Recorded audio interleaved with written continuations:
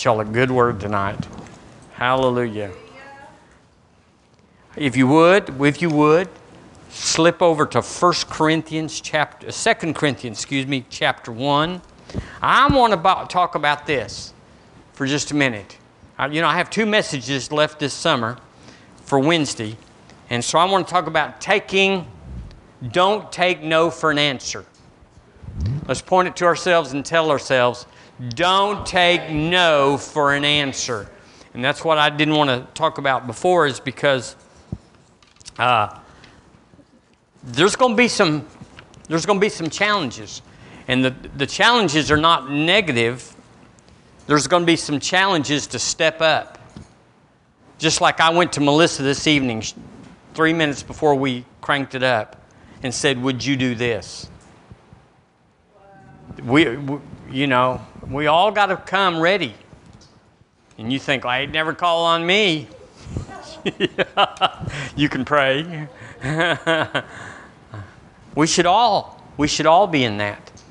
We watched a movie last night about Coast Guard trainees and how it's like boot camp, how they have to just almost kill them in order to train them, so that when they get out in the water rescuing, that they don't like, what's this? So they put them in deep water, and they simulate a desperate person that can't swim good grabbing the rescue swimmer, and in that case, sinking them, strangling them, pulling them under, and all of that, and then dropping them out in the ocean. Just took them all out there in a big helicopter and just dropped them off, and then flew off. And you go, that's what's going to happen to us, but we'll be ready for it. They were acclimated. They'd already been in the kiddie pool, and they'd already been in the medium pool, and before they got dropped in the ocean. Well, I'm saying all that to say we're going to suffer, but it's not the suffering of pain and unexpected. It'll be the suffer of making decisions out of our comfort, which then will be comfortable. At one time, you suffered to tithe. Come on, y'all, a little amen there. You did, but now you're not suffering because you took that on, and now you've mastered it. We call it do hard things until they're not hard, and then go do something else hard. And that's what we've been doing in a real limited form. Now, we're not trying to speculate that we're over in Uganda or some place that's, where they're chasing you down with spears and stuff like that. I'm not trying to say that's what we're doing, but it could be. So we're not going to simulate dropping you off in the ocean and flying the helicopter off. We're not going to try to drown you and all that. But we learn by tribulation or revelation. And revelation is very hard to learn because you've got to be acting like you're in tribulation, and that you got to find the answers even though you don't really have to. It's a simulated suffering or a simulated crisis where you just say, I'm hungry. I got to go to church. I got to listen to this tape. I got to listen to Curry. I got to listen to this, that, and the other. And there's no test. That's when we usually study, is when there's a test coming up and somebody's going to grade us. Well, it's coming. Faithful over little, master over much. So the way to get faithful over little is when nothing's happening, and we're just rabid. We're just like, I got to get more. I gotta. So this summer, family, I'm telling you what you should do. Do what you will. But even though we're not having Wednesday night, you ought to invite this church. You ought to invite somebody over, and just talk the word or eat ice cream. And if you're eating ice cream, invite me too. But you ought to do that this summer. We're not taking the summer off.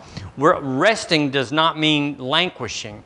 We're resting for a lot of reasons, because there's a Sabbath even in the things of the kingdom. There's a tithe. It's all a resting.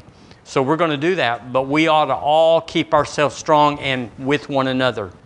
You won't be going here Wednesday, so you ought to call somebody and say, hey, it's Tuesday night. Let's get together. And do y'all understand that? Now you go, well, are you going to make us? Of course not.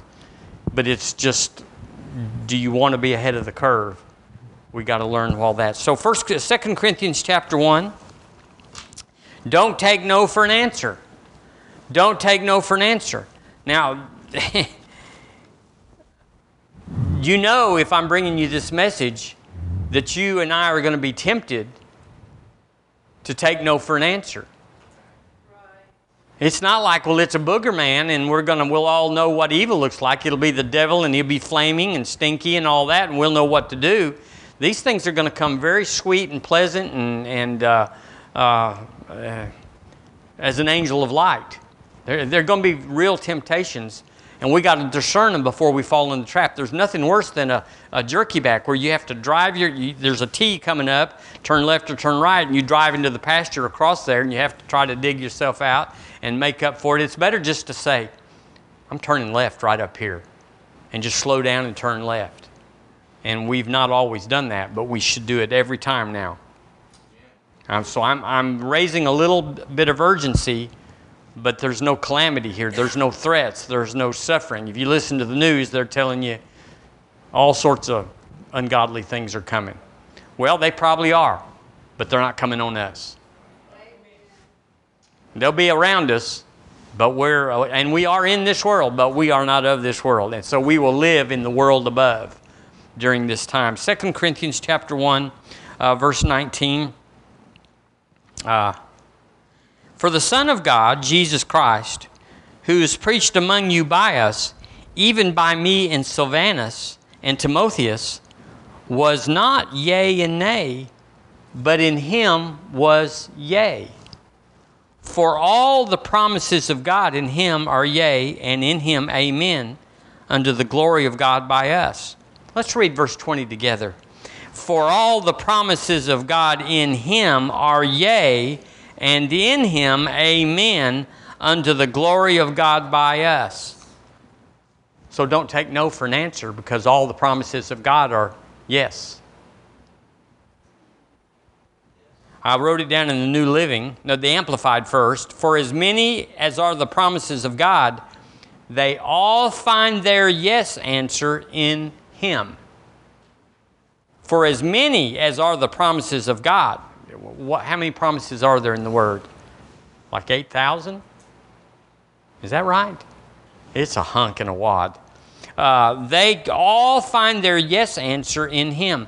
The New Living says, for all of God's promises have been fulfilled in Christ with a resounding yes.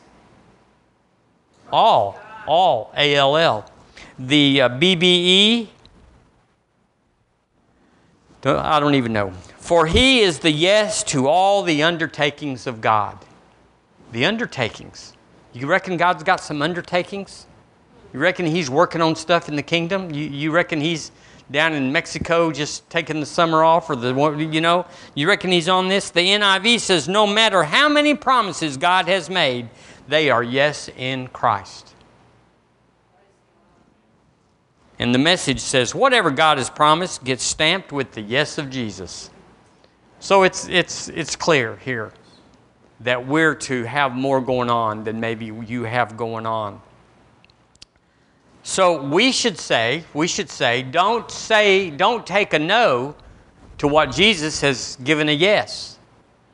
Now you go, well, okay, that sounds easy, but it's not going to be plain. It's not going to be simple. It's not going to be obvious.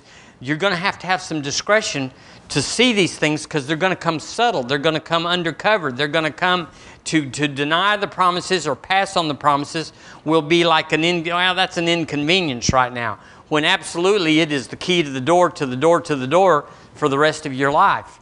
And you might not recognize it. If it was stomped, this is the main event. If you miss here, you're going to miss it all. We'd get that door, but it's a subtle door. It might be a doggy door or something that you got to get in. And but he's telling us, he told the church at Corinth, say yes. And that's what I like to say. I say yes to you, Lord. Before you even ask me, before I even know what the challenge is, I say yes. I say, Lord, just hit me with your best. Hit me with all that I can do. And I'll say yes. You have to cross that before it comes, because your strength will melt out of you. Your courage will go if you hadn't already signed the check and you're waiting for him to fill in the amount. You have to say it in advance. You gotta premeditate. I am a yes man. I say yes. He wouldn't bring anything to me. The Word says that. No temptation will come on you that you can't handle. So when it comes, you just have already said yes. And now it'll interrupt your summer. It'll interrupt your vacation. It'll interrupt your cash flow. It'll interrupt all sorts of stuff it's going to interrupt. But there's plenty more of the good where that came from. And so there's no sacrifice. The suffering is to change. We all have to suffer to change because we all don't like change. It's not where we like it. We like it like it is. The only thing we want to change is if there's more money or more leisure or more days off or more whatever. The grass doesn't grow as fast. Hallelujah. Whatever that kind of change is, but that's not what we're talking about. We're talking about an abrupt change, something that the Lord says there's a T up front. You're going to go left or right. And if you'll ask me, I'll tell you which way. And so many times I've just plowed through the T, and there's a barbed wire fence and then there's cows and, it's just terrible. So don't take a no to what Jesus has said yes to. That's my word tonight. Turn with me to Matthew chapter 15. I am going to preach this message tonight. So I kind of have this thing that says I'm going to have 9 Wednesdays off. I'm going to stamp this thing. Matthew 15, look in verse 21. You know this story. But it's talking about not taking a no. Don't take no for an answer. It says in verse 21, Jesus went thence and departed into the coast of Tyre and Sidon, or however you say that. And behold, a woman of Canaan came out of the same coast and cried unto him. Now, if we were to stop and paint that picture, she came out and cried unto him, saying, Have mercy on me, O Lord, thou son of David. My daughter is grievously vexed with the devil. Now, what if it was your baby and you had heard this antidote, this solution, this thing or person had helped people, and it was your baby, and it was not going to get worse. It was getting worse. It wasn't going to get better. And so she's crying out to him. It says, cried unto him. But verse 23, but he answered her not a word. This kind of goes against that grain where they show pictures of Jesus. And he's got a lamb under this arm, and he's got what victory sign, whatever that means. I don't know what it means where they paint those, but that's not how it was. He was a man of truth, and truth cuts against the grain. But he answered her not a word.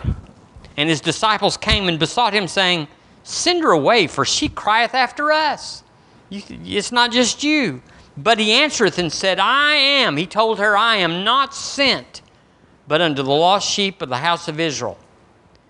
He said, I'm here, but not for you. It's kind of like going in to take something back at a department store, and that you take it in there and you unload it all out and drag your receipts out, and they say, oh, you're in the wrong department. You got to go down there. Then came she and worshipped him, saying, Lord, help me. But he answered and said, Is it not meet or right to take the children's bread and cast it to dogs? And she said, Truth, Lord, yet the dogs eat of the crumbs which fall from their master's table. And here it is. Jesus answered and said, now it's just what I was talking about a while ago. You got to discern your moments. You got to know where you are. You got to know where you have to say yes and no. And it'll be surrounded. It'll be immersed in bitterness and offense and you don't like me and you don't care and all the stuff that was going on there that you and I might have bit at.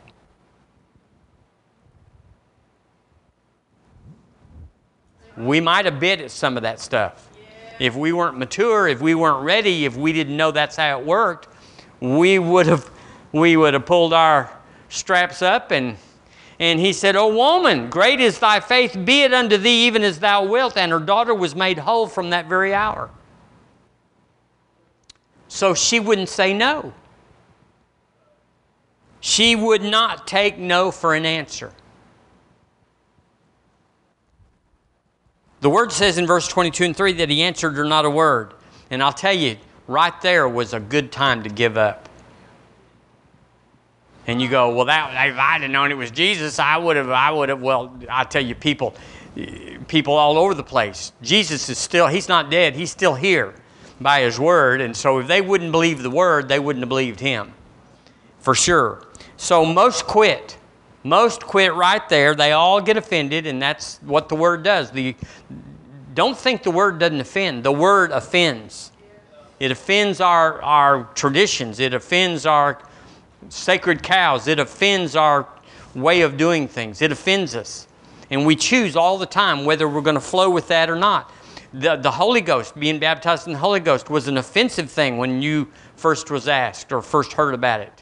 Like, who would want to speak in tongues? And all the answers that religion had already pursed out to us. And in healing, we've all had the chance to get past something that was unfamiliar or unregular, not normal. So here's what she said. She said, I ask. She could have said, I ask, I got prayer, I felt nothing, and it still hurts. And that's where many, many Christians are when they get in trouble physically. They go to their spiritual gathering, their church, their pastor, their priest, or whatever, and they say, what can I do? This is bad. I can't take it any longer. And so he prays for her or whatever, and basically they will say to God, I ask, I got prayer, whatever you said do, lay hands on me. I felt nothing. Nothing happened. You ever got prayer and nothing, you didn't feel anything? Well, yeah. And I still hurt. So right there, that's where she is. And it would be easy to say no. Because he was giving her nothing. He wasn't saying, move out of the way, and he was casting devils out of this one, and he was healing that one, and she was right there. It was just her. So people start making up traditions of men, and religion starts saying, well, God, what do you want me to do? You want me to beg? I'll beg. Well, how do you want me to beg? You want me to suffer? I'll suffer. What do you need? Do I need to do better, suffer more, do without something? Do I need to pay something for my sins? I'm telling you, this is what rumbles. This is the language of the offended with the Lord. They've got it down. They speak it fluently. It's rehearsed and read out of a book. So they say, God, what do you want out of me? I did what you said, or what the man of God said. I did that. And then they'll say this. You must be preparing me to use me in a suffering form. I don't understand what it is or why or how, but this cancer, this leukemia, this condition, you must be preparing me. The example I had of that was a woman that was she was an evangelist in Seminole. This woman was, she would get fence posts down on their knees and saying yes to Jesus. But she got cancer and they shipped her to MD Anderson. So she was going up and down the halls between her treatments and getting people saved. So everybody in Seminole, 7,200 people, almost all of them said that's why they sent her, why God sent her, is because look at all those people that she got saved. So God put something on her because he wanted to use her. So if you get willing to suffer, carry your cross, as it were. Bear your burden, as it was. That's what religion says. You get in that mindset, like, I prayed, I got them to do for me, nothing happened, I didn't feel anything, and I still hurt the same as before. It demands a response. When you go through all that, there's a like a column of numbers, you add them all up, and then there's a sum. It demands a response. And almost always, we make the wrong response. But she didn't. Now I want to tell you here, we cannot take her confession as New Testament saints and say, well, that's what she did and she got it, that's what we'll do. Because she said, even the dogs. So she said, I'll humble myself. She was outside of the covenant. Jesus was not there for her. She was not Jewish. She was outside the covenant. So in order to get a status that all Jews already just automatically had, she had to have a leap of faith. She had to put on something because she didn't have it. She had to get it. And so she did. She said, even little dogs get to eat under the master's table. And so she was asking for mercy because she was outside of the lineage or the line of mercy. It wasn't there for her. And she said those things, and it closed the gap. Sometimes we've got to close the gap because we've all been prayed for and nothing happened, so to speak. I mean, we didn't go woohoo, I couldn't walk, and now I was blind, and now, and I couldn't hear, and now, and so many times that's not how it happens, although it does, but not so much in the church. There's a difference between people that are just babies in the Lord, maybe not even born again, and how the Lord will move miraculously in them, and how He expects you and I to respond to the Word. It's not the same. But just so that we're clear, this is not a model for us. The only thing that's a model for us is her courage and her faith to get past whatever was in front of her. Because you'll have something in front of you that you'll say, it's over. I did everything I knew to do. And this is what they say, if God wants to heal me, He knows where I'm at. They're very creative in their unbelief. But verse 25 says that she worshiped Him, saying, Lord, help me. So she worshiped Him. How did she worship Him? Well, she didn't fall down on her knees. She just said, what'd she say? She said, Lord. And then she said, help me. She worshiped Him. She humbled herself. She said, you're Lord, even though I don't have a covenant with this. You know, none of the Jews were born again, so she was right in there with her faith. And she didn't deserve the children's bread, but she accessed it. And that's what you and I have to do. When the promises don't appear to be available to us, just like this woman, it's not that they're not available. The promises of God are yes and amen. I said the promises of God are every one of them. You want me to read the 5 translations again? They're all available to all of us all the time in full strength. There is no suffering. There is no deprivation. There's no culling. There's no ranking where you got to get good enough or you've been slacking and so that's why it's taking longer. None of that's going on. They are immediate. They are readily available right now, every one of them. There's nothing God's withholding. The cabinet door is open. Anything you need and anything you want. So we can't take this woman as a pattern any more than we can take the woman with the issue of blood. We can't take her as a pattern. But what we do take a pattern from, and the reason it's in there is because she had faith.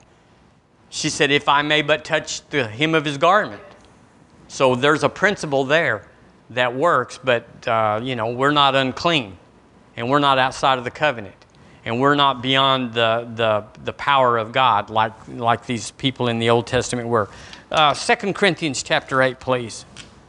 I will tell you that if you're not, this would just be good counsel, if you're not willing to take a no, okay, I'm going to wait till y'all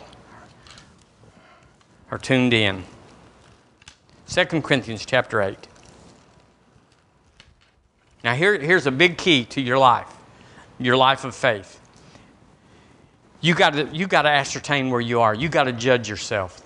If you'll judge yourself, you won't be judged. If you're not willing to not take no, if you can't handle no, not an instant no, a miraculous, where you say, if it's not miraculous, I'm turning God down. I'm mad. Just wait. You got to go home and build yourself up so that no matter what it looks like, whatever the no looks like, because it's not no. It's not no from heaven's side, but we interpret it as being a no because, well, where is it? I don't feel anything, and I've done everything. See, we're saying no to the promises of God where He said yes. And you got to get where you just say it doesn't matter. Faith is now, I've got this. Nothing has to happen for me to know I've got it, that it's working in my body, it's working in my money. Nothing has to happen. Nothing has to show up. I don't have to feel anything. Don't have to see any checks or anything like that. Nothing has to happen. I believed, I received when I prayed, and that's the end of it. That's it. Now, if you're not there, you should not step off the plank. If you can't swim, you need to stay off the high board. That was real good. So you got to get where you're just not willing to take no. And it'll work every time. Say every time. Every time. It'll work every time. If you get to the place where you're unwilling to take no for an answer, it's not going to happen. I got it. I'm keeping it. It doesn't matter. It doesn't matter if it takes 20 years. It's not. It doesn't matter if it has to come through my biggest enemy. It doesn't matter. It does not matter. I have it, and how it is released in my body is irrelevant. Amen. 2 Corinthians 8:9. So here we go. Here's the promise of God. Well, this is a covenant promise. For you know the grace of our Lord Jesus Christ, that though he was rich, yet for my sake, our sake, your sake, he became poor. The word there is indigent. Y'all know what indigent is? It's homeless. It's you don't have anything. Indigent. He became poor that ye through his indigency, it's the same word, might be rich. The word rich there is wealthy. I mean, you can say, it's spiritual riches. You can go look it up. Look it up. It's not that. It means they got stuff.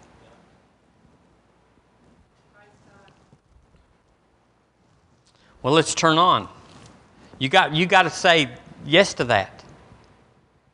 And so we're at a place at River Church and in the kingdom, all of us, where we're not just believing the promises. Yea, by his stripes I was healed. Yea, he became poor that I through his poverty might be rich. We're all good there. What we're contending with is exceeding abundantly above all you can ask or think. We're looking in chapter 9 right here, verse 8. And God is able to make all grace abound toward me. That I always, every day in every way, always having all sufficiency in all things, may abound to every good work. I mean, all of these adjectives are all the nth adjectives. They're all inclusive. They're not partial. So that's where you and I, if we're struggling, and I'm not putting anything on you, but if anything, we're getting out into the exponential. We've crossed the little river of, are the promises right, and are they good for me, and are they good for me all the time? Okay, I may get sick, I may get poor, but I can scratch my way back with the promises. Well, now we've got to go to the next level, if it were, where you go, there's plenty more where that came from. There's plenty more. And if I need more, gas is $18 a gallon. Fill her up. You want to fill up that big truck? All the way. Here's some cans in the back. We got to get there. And so we have to, the same process that God is to believing the Word is true, that the promises of God are yes and amen. The same thing, the process that God is there. Whoo, we arrived. Yes, we finally made it. We believe. Oh, no. No, we're in the outer courts. To get into the holy place, we're going to have an expectancy of everything is always all the way in everything. And we hadn't got there yet. But we're always pressing on it. We're always taking the key and trying to get it in the door so that it will be there. So I do want you to look here. I noticed this in verse 7. The end of it says, God loveth a cheerful giver. Then it says, God is able to make all grace abound toward you, that you having all sufficiency in all things may abound to every good work. So what accesses the promises? The cheerful giver. Oh, I ain't got nothing. There's not that big in my life. Where's all this stuff? Cheerful giver. You gotta stand under the spout if you want to get wet. Just seeing it over there is not going to get you saturated. So over there is the cheerful giver spout. Woo-hoo, I found a seed. I got more seed to give this morning. See, we got to bridge that, don't we? Where not only we expecting exceeding abundantly above from Him, but that we expect exceedingly above from me. We're like, I'm believing God for new seed to sow. I'm believing God. I'm believing myself personally. I don't mind telling you because I have it. There's $1 million coming into my life, and I can tell you there is no string or track or plan that you could say, oh, yeah, he knows where that's coming from. I do. I do. But it doesn't matter. That's just my first million. But I got to give more than $100 to get into the million realm. And I got to get happy about it. I got to find a new car in my bank account and sow that into the kingdom cheerfully. You go, that's just wrong. Well, then just work on it. If that's wrong, then you work on it till you figure it out. If that's not the way it is, then come back and teach us how it is. But that's how it is. That you don't have anything that's yours. We are steward of all of His. And if you want to hold back, like the guy that put his in the dirt, everybody can. But He doesn't deal severely with you except just to cut you off from the master over much, which is everything. In our realm of life, in our realm of the Spirit, being master over all is everything. Because He's using you. You're administrating the kingdom. You're whooping devils left, and then you're whooping them right. We know Smith Wigglesworth. We know John G. Lake. That's what these men did. They had nothing of their own. They never looked to a savings account, a rainy day fund, or anything. They looked completely to being sold out to Him. But you can't just whop it off. You can't just take a knife and cut off that part of your life. It's got to be dissolved out. So we always say this. You got to work stuff in as you're working stuff out. You can't just cut it off the neck and just say, that was pretty severe. You can't do it. You got to acclimate. But to acclimate, you got to be in the process all the time. Every day you got to get up and take ground. Because there's only 360 days to get up in a year. So if you don't get up every day and do that, well then you're just 100 days. And you didn't take much ground. Because you can only take out so much. Renewing your mind, you take out poverty and lack and sickness and pain. You take it out. Ownership. I own this. This is mine. Nobody it's paid for. Nobody's taking it away from me. It's all subject to Him. And if that's too severe, then you're still working stuff out. And what are we working in? Exceeding abundantly above. All sufficiency in all things. I'm abounding to every good work. There's plenty more where that came from. That's where we're going. If you don't know where we're going, then you're making circles in the desert. We need to make a straight shot. We know where we're going. That's where, River Church, that's where you're going. Now, you can peel off any time. You can quit. You can give up. You can go back to the world, but you can't hold your place. If you're not going forward, you're not staying where you are. Does that make sense? Now I wrote this scripture down. Just let me read it to you. I just read it to you. Now unto Him that is able to do exceeding abundantly above all we ask or think. Now look here. According to the power that worketh in us, unto Him be glory. Verse 21 starts out, unto Him be glory. So to get that exceeding abundantly above business going, we got to be giving Him glory.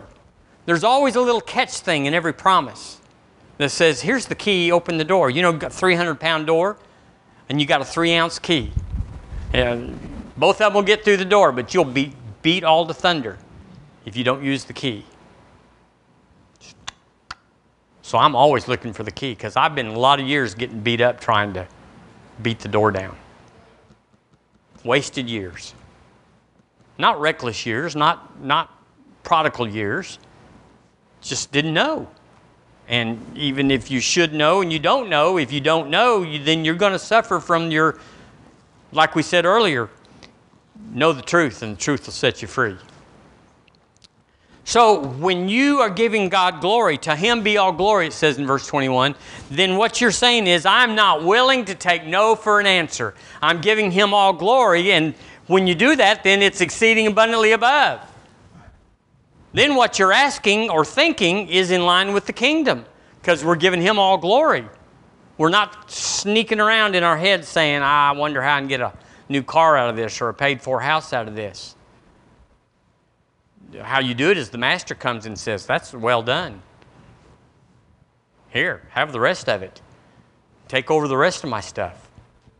That's how it happens. But you actually truly can't even work that as a plan. You can't actually say, Lord, I'm giving it all to you, but you know your promise to give it all back to me. It's true, but you can't work that promise. It has to be part of you. I've got just enough time to turn to Psalm 37. Now, this is where I said I was going to meddle just a little.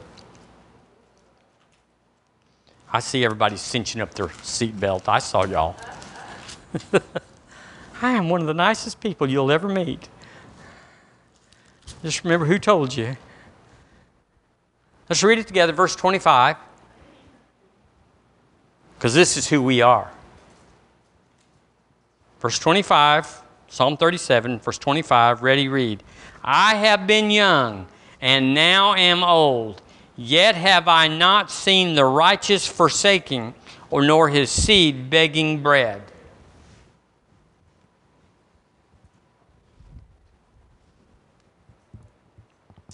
The New Living says, once I was young, and now I am old, yet I have never seen the godly abandoned, or their children begging for bread.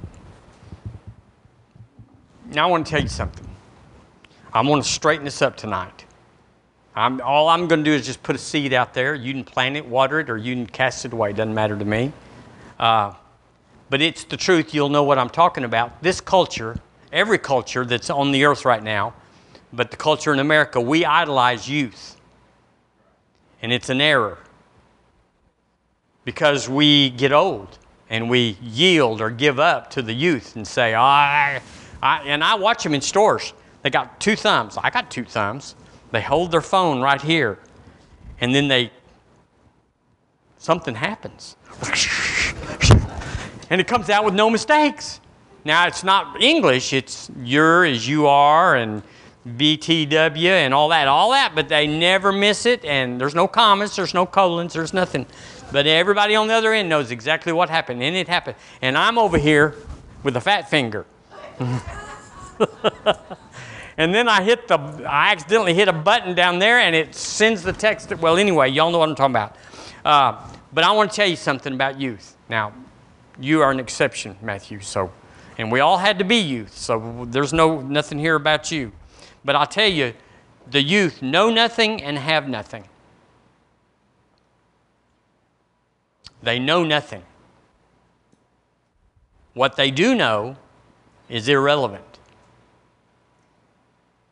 I mean, they've got skill sets and they've got ambitions and stuff like that. I've known two people that their whole goal in life was to be a video game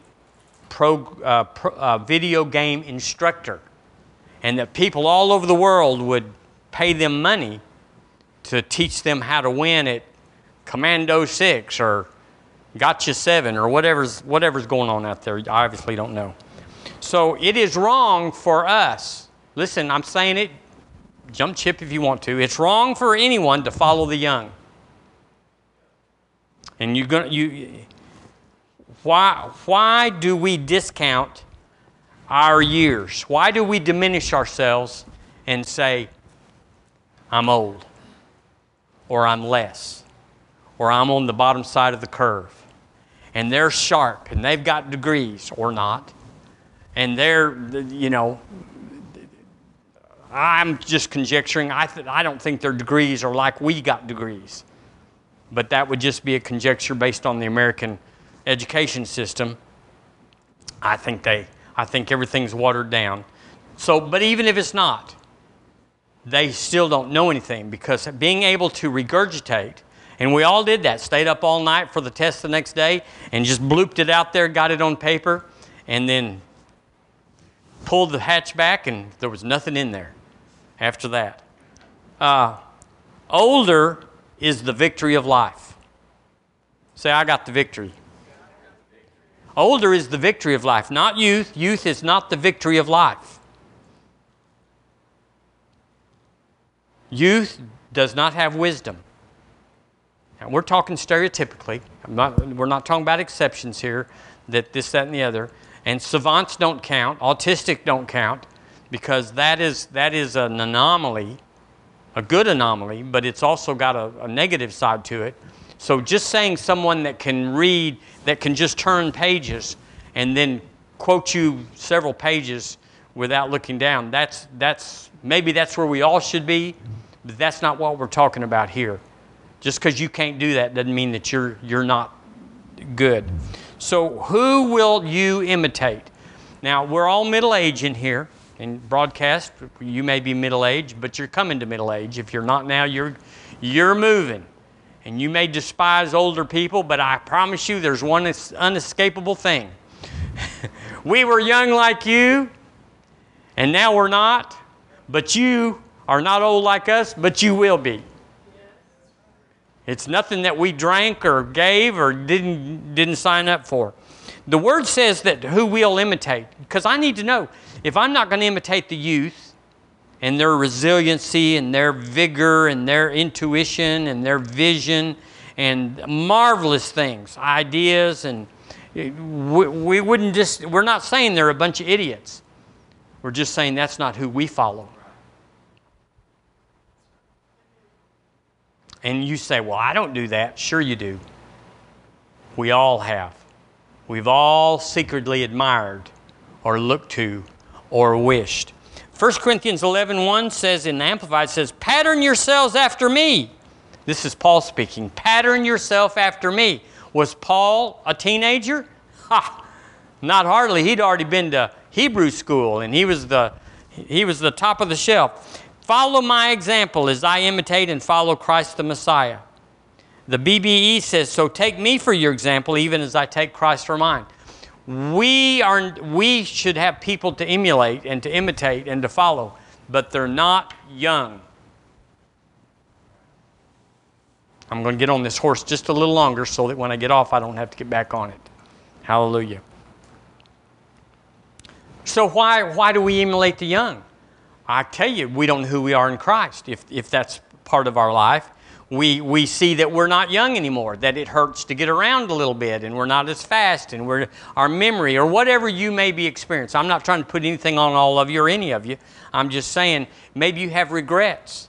Maybe you have embarrassment. Maybe you have shame from a thing that you've done in your life, and you just cashed out. You said, well, since I did that, God's not going to use me. The Lord never said that, but the devil did.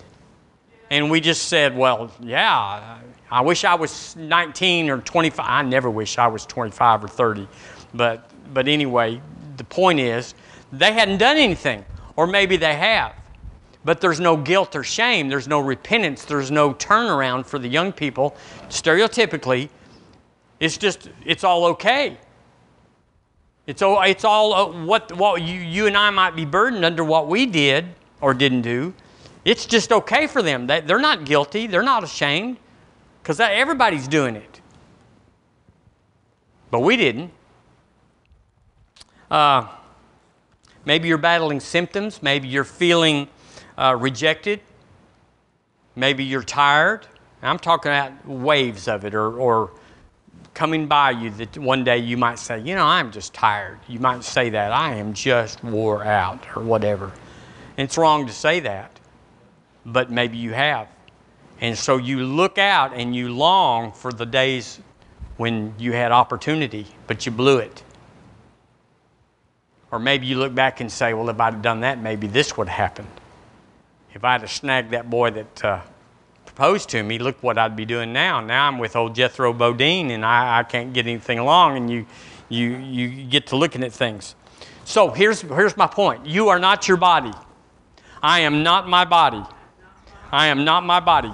Sure, there's looser things and wrinkled things, and there's all sorts of things that are natural and progressive. It's not even unusual. It's not like, you old thing, you're 70 years old and you got wrinkles. Yep, got gray hair where I have hair. It's a good thing. I'm real proud of my gray hair or whatever when I can find it. Hallelujah. Maybe someone's rejected you, and you just don't have the whatever to bounce back and just fight your way back. Whereas when you were 35, you'd have taken them out for saying that. You'd have just said, step outside. But that's not who you are. You are not your body. So youth doesn't have anything for you. The wisdom of God is in us. It's been hard fought for. We've suffered for the wisdom. We've made mistakes. We've gone the wrong way. We hooked up with the wrong people. We made decisions based on pride. All of us have done all sorts of things that we would like to unwind and undo. But we can't. But the high part of that is we learned from our mistakes. Most of them. I would say everybody here, we all have been through the school of hard knocks, so to speak. And we've learned some things, and we're not going to do those things again. The problem is that we become cautious. You know, Mark Twain, my famous little saying, the cat that jumps on the hot stove won't jump on any stove. And so sometimes when you've been burned, you just back off. I'm never going to let that happen. And so there's no valor in you. There's no strength in you. There's no courage. And you start to emulate or start to look backward fondly to the other years. And it's wrong to go back. It's evil to go back. It's anti-God to go back. Because that's not where you're going. Sure, we've been there. And we don't want to tell all of our story. We just tell the parts where we got the victory. But some stuff never did turn out good. We married somebody we shouldn't have. We had babies that we shouldn't have. Which you can't have babies you shouldn't have. But at the time, we thought we shouldn't have. All sorts of things. All sorts of things. And so we emulate the youth. And the youth hadn't got anything. Sure, they hadn't done anything wrong, but they hadn't done anything.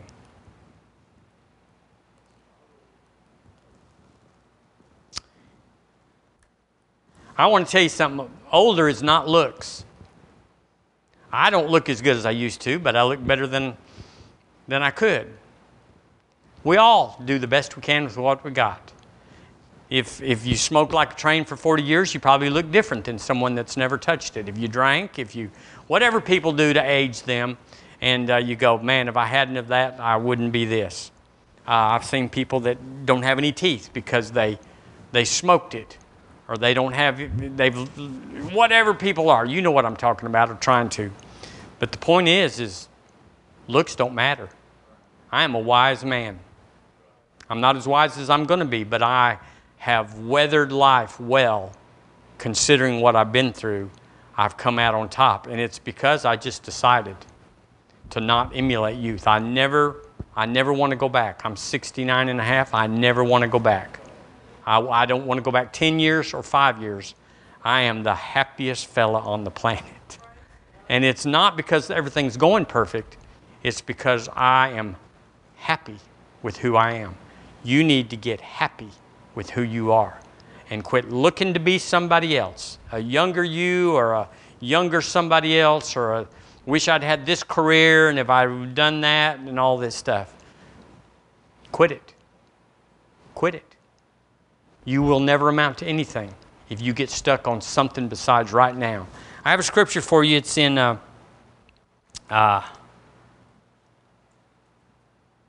actually,